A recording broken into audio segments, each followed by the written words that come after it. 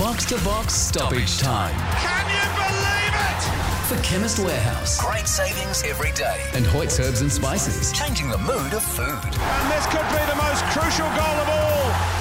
Hello and welcome to Box Stoppage Time for another week. Willem van Denderen with you, Derek Dyson and Michael Edgley are with me. And as always, we're going to wrap another huge week of football via our games, teams and hot topics of the week. And it seems only appropriate that we shift that slightly on this occasion to reflect on the AFCON just gone. We're going to do a quick whip around of the table of our favourite moments. And we're going to throw to Derek Dyson at the Hillsville Sanctuary first. And I have an inclination, although I'm not certain, that it may involve the Blue Sharks of Cape Verde, Derek.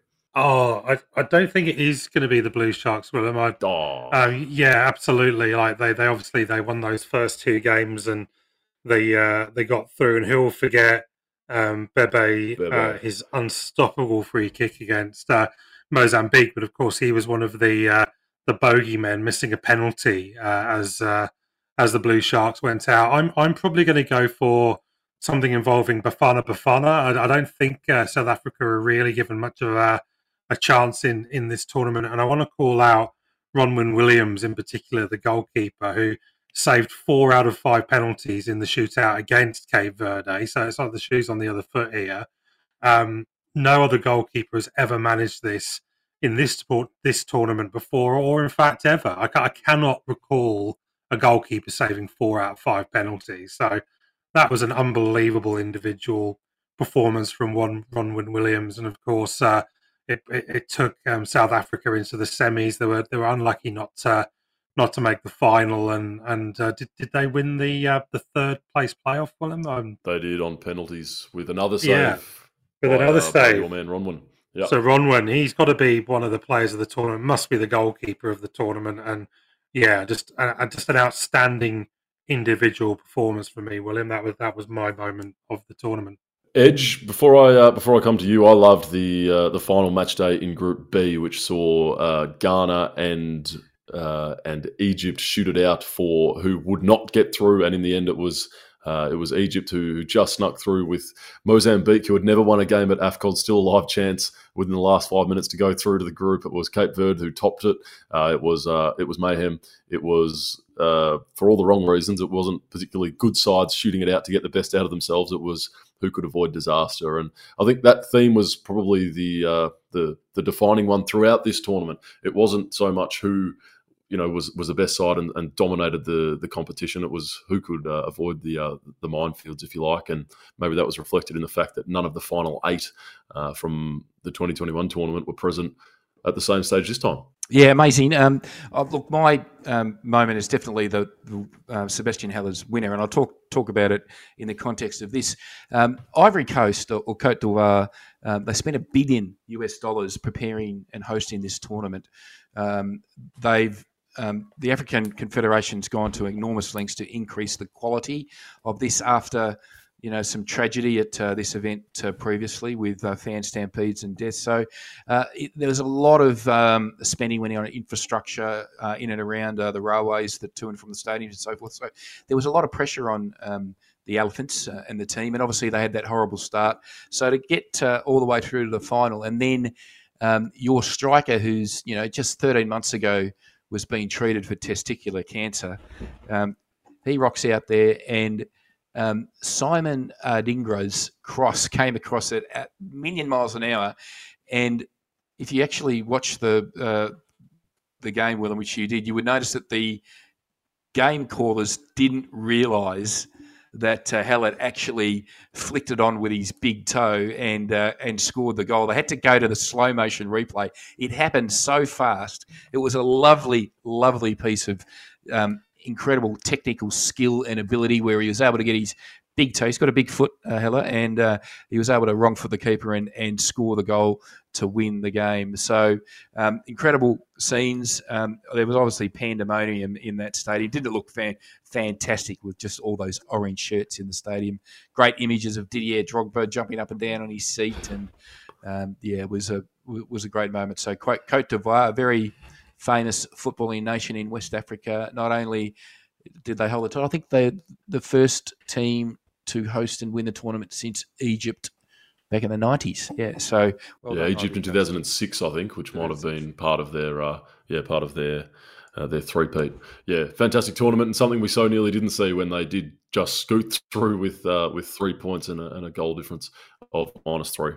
Yeah, unbelievable. And what a tournament. We'll resume with our normal format, our normal programming. Edge, we're going to come to you for Game of the Week, and it comes from the Asian Cup. We were both watching this, flicking messages at the time, and when you sent it through as your suggestion, I wasn't surprised. It was fantastic. Yes, it was the semi-final between Iran and Qatar. The result was Iran 2, Qatar 3. It just was a game of incredible quality, incredible atmosphere, and some amazing goals. It started off in the 4th minute with Iran's Sardar Uzman scoring an acrobatic overhead goal to give Iran an early lead. Then in the 17th minute, Qatar's Yassim Gabar, his shot took a wicked deflection, just looped over the goalkeeper, Robert Zabika style, who was scrambling back, and it just couldn't get to it, and it just bobbled into the back of the net, and it was 1-1. And then that man, in the 43rd minute, after terrorising Iran for about 10 minutes leading up to this, Akram Afif, from the edge of the box, in between 4 defenders, swerved the ball, curled it into the bottom corner to give Qatar a 2-1 lead. And you thought, oh, well, Qatar's on their way here. But a penalty to Ali Reza Junblash. He got it back to 2-2. And then in the 82nd minute, after some end-to-end incredibly attacking football from both teams, in particular Iran, Qatar win it with Ali Mawez Ali swerving and spinning in the 6-yard area to slot home the winner. Let's have a listen to it. It's come into Almoez Ali. He's onside. And Almoez Ali makes it 3-2. Played onside by Ramin Rezayan. And what a fine finish on the spin. Almoez Ali, one of the 3 real guns for Qatar getting the job done. That was my game of the week. Iran 2, Qatar 3 semi-final, way back of last Wednesday. Yeah, he scored 9 goals in the 2019 Asian Cup as he was the star. This time he certainly did play second fiddle to Akram Afif, but he popped up when he was required. I think he scored 3 goals all told in the tournament, and led the line in a pretty workmanlike manner. So no, he more than played his part at this tournament, and he is a dual Asian Cup winner. That was probably his primary contribution. Derek, shuffle on to the team of the week. Now, your selection is a side that were in the Premier League for over a decade in their most recent run. A little bit out of sight, out of mind in their first year back in the Championship, but they're starting to put some good form together. Yeah, that's right. Well, I mean, I'm talking about Southampton here. We spent a lot of time earlier in the season talking about Ipswich Town. We're all very impressed with their promotion last season and the great work that's being done under their manager, McKenna. But it's Southampton who are now occupying second place in the Championship. They're now on a 22-game unbeaten run. They beat Huddersfield 5-3, which could have been a contender for my game of the week. It was a fabulous game, a brilliant goal from Joe Rothwell on the volley, sumptuous stuff, and really Huddersfield go down to 21st place, and they're having a pretty rocky season, just above the bottom 3. But it's Southampton who find themselves 11 points behind Leicester, albeit with the game in hand, and it's their manager Russell Martin, who you might remember playing career probably most notably would have been Norwich as a forward. It's his rookie job as a manager. He's very inspired by Guardiola. He has a very dominant ball possession style game, lots of high pressing. And if they do go up, I think it'll be interesting to see whether this will work in the Premier League, because obviously Burnley came up with a very decent looking team and have really struggled in the Premier League this season. And a player for us all to watch out for, Siku Mara, a 21-year-old French player, played all the French junior kind of squads, hasn't got an international cap yet, but he scored a quality goal against Watford in the Cup. He scored another goal in this 5-3 win over Huddersfield, and I just feel like Southampton are purring and they look like they're in the box seat to go out to the Premier League. So not a team that we spend an awful lot of time talking about on the show, but I think it's good to see Southampton going places. It's a great club, and would good to see them back in the Premier League at some point. Did you have a hot topic for us as well there, Derek? Yeah, I just had a quick one. I can maybe make this a little interactive with you both. I was looking through all the results at the weekend. One name just jumped out for me, and that was Bonnyrigg Rose, who were playing against Aberdeen in the Scottish Cup. And it just made me think that Scottish teams really do have the coolest names in football. You got the likes of, you mentioned the Inverness Caledonian Thistle earlier, Hamilton Academicals, Queen of the South is a good one, Inverurie Loco Works, Dundonald Bluebells. There's some superb team names, but I loved Bonnyrigg Rose, and as I do it, I give you a bit of information on them. Founded 1881, played in the Scottish. They play in the Scottish Second Division, so the fourth tier of the Scottish football. Play at New Dundas Park, and they play in red and white. It's hoops. It's a quality kit, and I might get Adam to cue some music up here, because another thing I do is also look at notable players from these teams, and I came across an amazing one. Adam, have you got that music? Oh, yes. They double it, maybe bring it down a bit. That's right. You won't believe it, William. Sean Connery played for Bonnyrigg Rose. James Bond, 007. Maybe that was on the back of his shirt, maybe. But there's some great pictures going around of a very fresh-faced, clean-cut James Bond / Sean Connery playing for Bonnyrigg Rose, and he was a footballer of some note before he made it into his acting career. So that one absolutely tickled me. So a couple of key points here: Sean Connery, 007, playing for Bonnyrigg, and amazing club names in the Scottish League. So pretty trivial, but I do love it. Oh, you've picked the wrong week. Rob Gilbert is a perhaps closet but huge James Bond fan. I knew him for probably 3 years before one day saying, I just went to see James Bond. It was the first movie I'd ever seen. And he went off, chewed my ear off for an hour and a half about the glory days of Sean Connery and the rest. Daniel Craig, that's about all I know. Pierce Brosnan, who else have we got there, Edge? Come on, jump in here. You're a Bond man from way back as well. Roger Moore. Timothy Daltrey. Roger Moore was my favourite James Bond. He was the Australian bloke who only did it for one movie or two movies. Was he called Tim?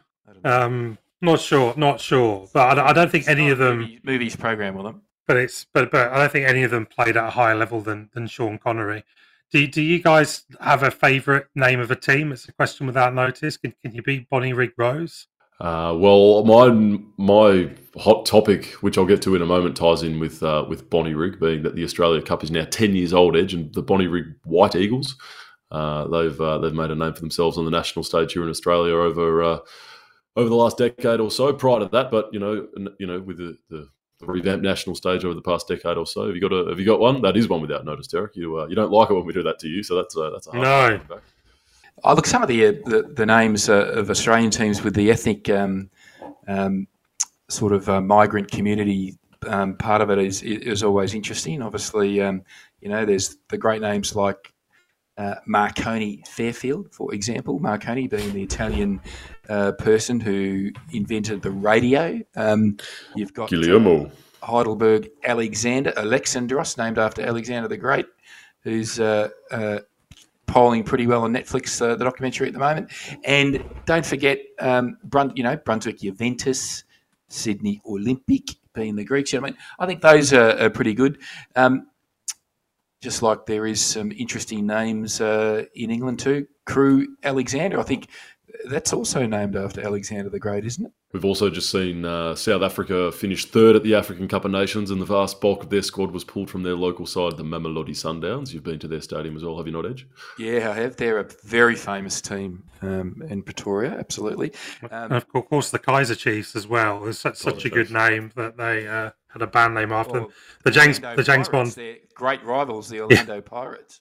What about in the States? There's the Columbus Crew. Now, how that hasn't been cancelled by now, that'd be the equivalent of us having an A-League side, Cook United or something like that. I know, Columbus Crew. I mean, how has that not been cancelled by the progressives who like it? Sorry, Derek, you're saying? George Lazenby is the Bond actor. There we go. That's I couldn't. There he is. How many movies did he do, Derek? I did one. You're right. He did he did one on Her Majesty's Secret Service, the one with they drop out of the helicopter, being chased by the guys in the skiing down the mountain. And he skis off the edge, and everyone thinks James Bond's going to die, but then he pulls the ripcord, and you got the Union Jack parachute, and nobody does it better underneath. It's a great start to a film. Who was the Indian tennis player who starred as a cameo in the movie Octopussy? No idea. No idea. Greatest ever tennis player. Greatest ever. Not Rowan Bapana, who's just won the doubles with Matt Ebden at age 58. Who was it, Edge? Got to Google it.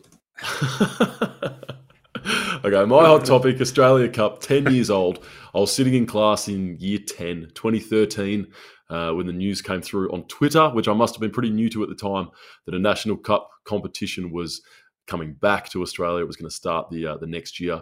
David Gallop and Stephen Lowy fronting that announcement, Edge. Yeah, go on. You're pretty excited here.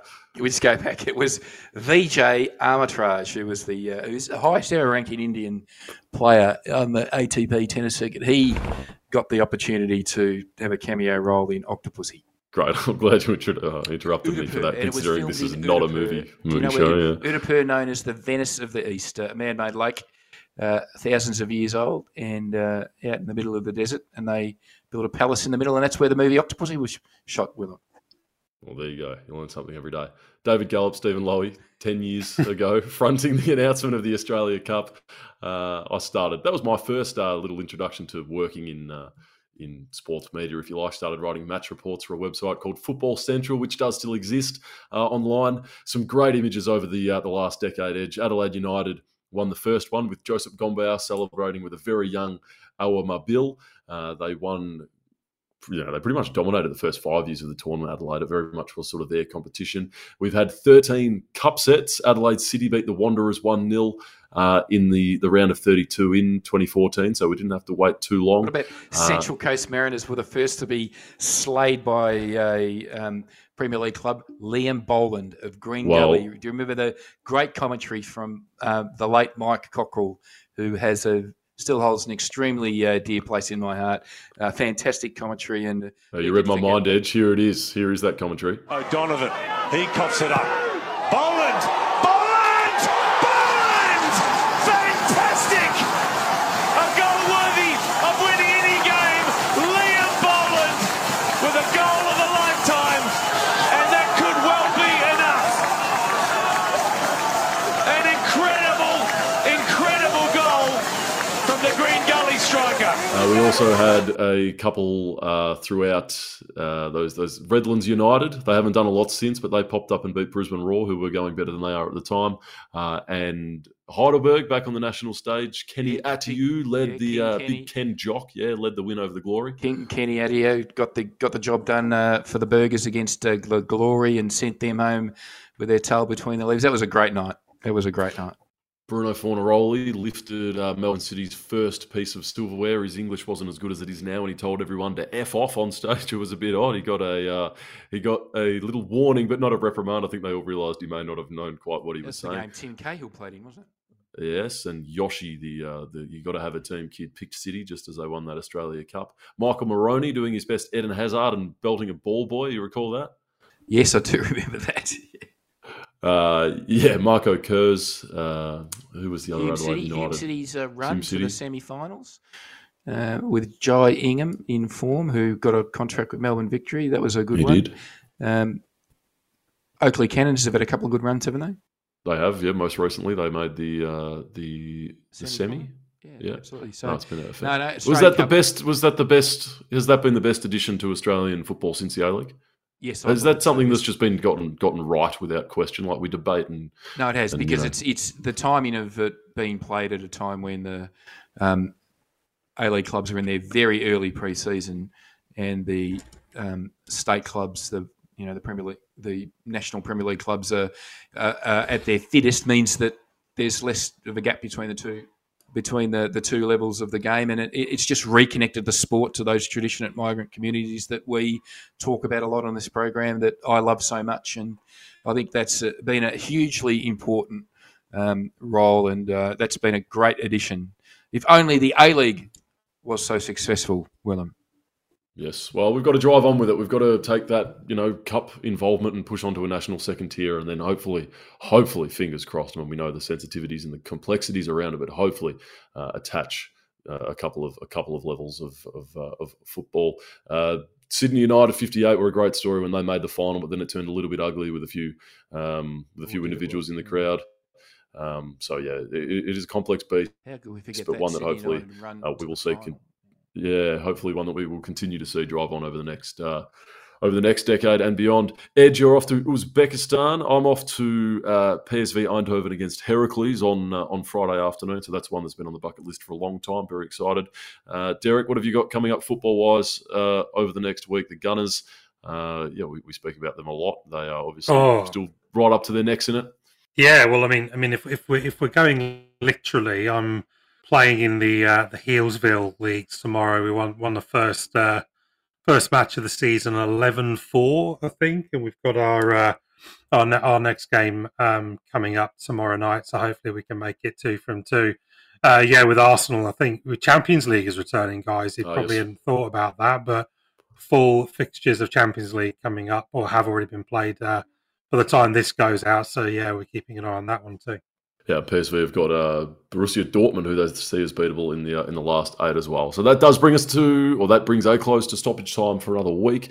Thank you to Adam Maloney behind the scenes, and for you, the listener, for your company. We'll be back to run the main show as always on Monday. And until then, please do remember to like us on Facebook, follow us on X at BoxToBoxNTS, and tell your friends that we do this show twice a week, so make sure you do jump on again shortly, and we will go from one end of the pitch to the other in the World Game.